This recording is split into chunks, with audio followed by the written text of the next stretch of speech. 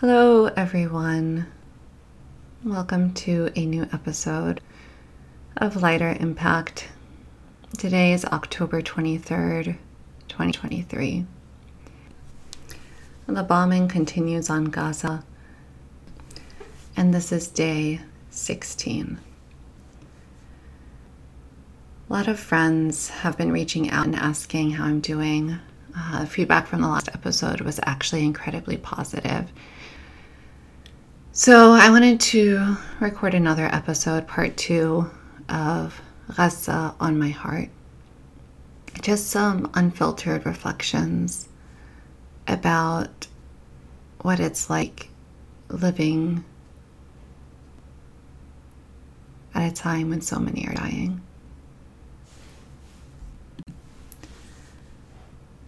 And it feels like an emotional roller coaster. That's the best term. I feel like I can't even understand what's happening in my own brain, in my own heart, my own body. I'll shift from moments of just being so hopeful that the world will now see. So hopeful that this cannot continue. So hopeful that we will come to a true resolution, that the occupation will end. So hopeful that all of these lives were not lost in vain. So hopeful that the US will stop funding Israel with billions of dollars a year for an unjust occupation. So hopeful that hundreds of thousands are in the street protesting. So hopeful that we are pushing the narrative. It is no longer just about a two-state solution with borders and armies. It's about freedom and justice and equality. We're going back to the core of what it means to be human, what it means to be free. We're looking at revolutionary leaders to learn from them, remembering that revolutions are bold. The revolutionary spirit was never comfortable, and believing and hoping that there is a world waiting for us where we all live equally, freely, peacefully together. So that's the one side of my emotions. So much hope. The other side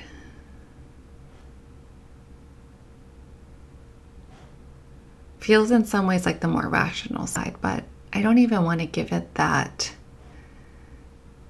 I don't want to name it the more rational side. Perhaps the more masculine side. But I don't think it's any more valid. It's just the other side. And that other side is just so much pain, so much darkness, so much heartbreak, so many tears, almost a shutting down, because watching the people of Gaza and seeing them directly and hearing from them directly, like from their eyes to my eyes directly through social media, and not being able to do anything. That's the darkness. So there are moments where I've disconnected. And for anyone who's done somatic work, we know that disconnecting from the body, disassociating, is a survival technique. It's not healthy. It's what we do in moments where we need to survive. When the pain is just too much for us to live in our bodies, to really be present and to experience and witness all of the pain.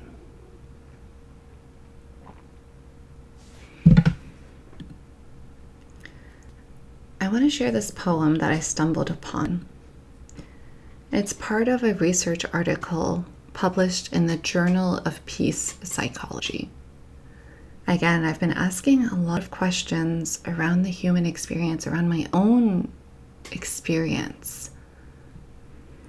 And I'm less interested in knowing what is happening around the world, how many people were killed, how many people were in a protest, and much more interested in understanding why.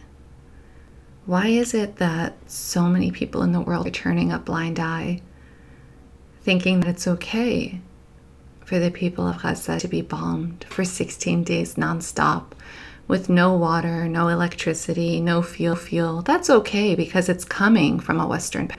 It's coming from a colonized state. So that's not terror. No. If that's not fascinating, what is? So I've been turning a lot to psychology. I've been reading a lot of the research.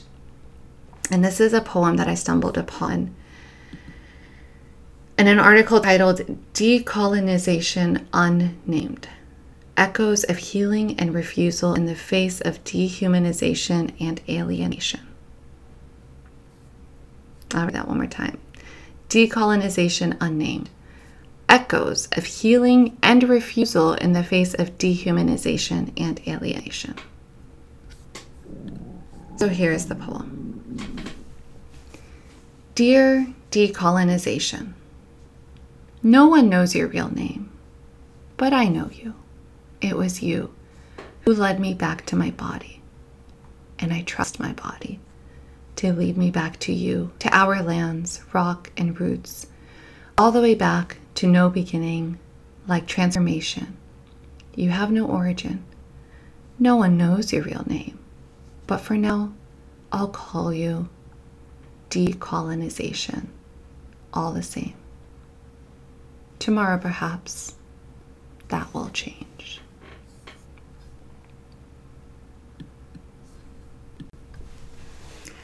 This term decolonization has been a North Star for the past 16 days.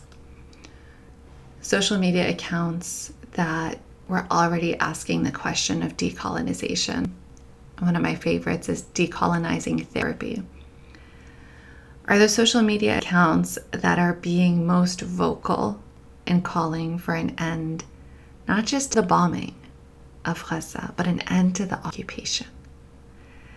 They're the ones who understand how this is happening through this decolonial framework.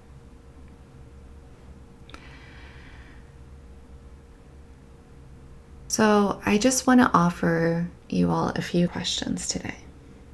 A few questions to reflect on in your own lives as you continue to witness the heartbreak, the pain, and also the hope and possibility for a new future.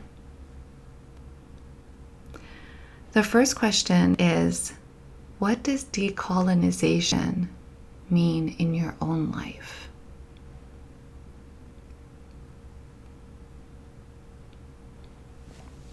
What does decolonization mean in your own life?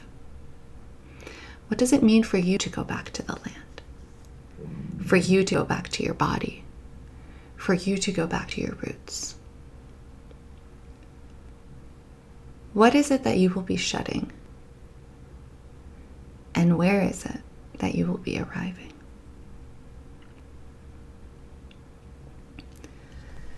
The second question that I want to offer, one that I've been asking myself these days, is how are you a colonizer in your own life? Where are you exerting power, taking too much, not living in harmony. In the Muslim tradition, there's this concept of humans being protectors of the land. Khulafa. Khalifa. So if you're listening to this podcast, it might be easy for you to call for decolonization of oppressive states. But how do you call for the decolonization of your own way of being? How do you call for the decolonization of your own way of being? It's not an easy question to ask yourself, but it is a gateway to healing. It's a gateway of feeling lighter, and it's completely possible. Others have walked this path before us, and now it's our turn to figure it out. So I want to invite you all to hold this question in your heart in the coming days and the coming weeks as a way of honoring the people of Gaza. Continue to use your voice, continue to speak out, continue to be angry, continue to lead with love, and also continue to ask yourself, what does decolonization mean in my own life? What does it mean to come back to my body? What does it mean to honor the land? And allow yourself to dedicate your life to this. Because even though it might seem so small or insignificant, this idea of living a decolonized life on the individual level, it is a necessary step for us to live in a decolonized world. It is a necessary step for us to help the people in Gaza and all oppressed people around the world.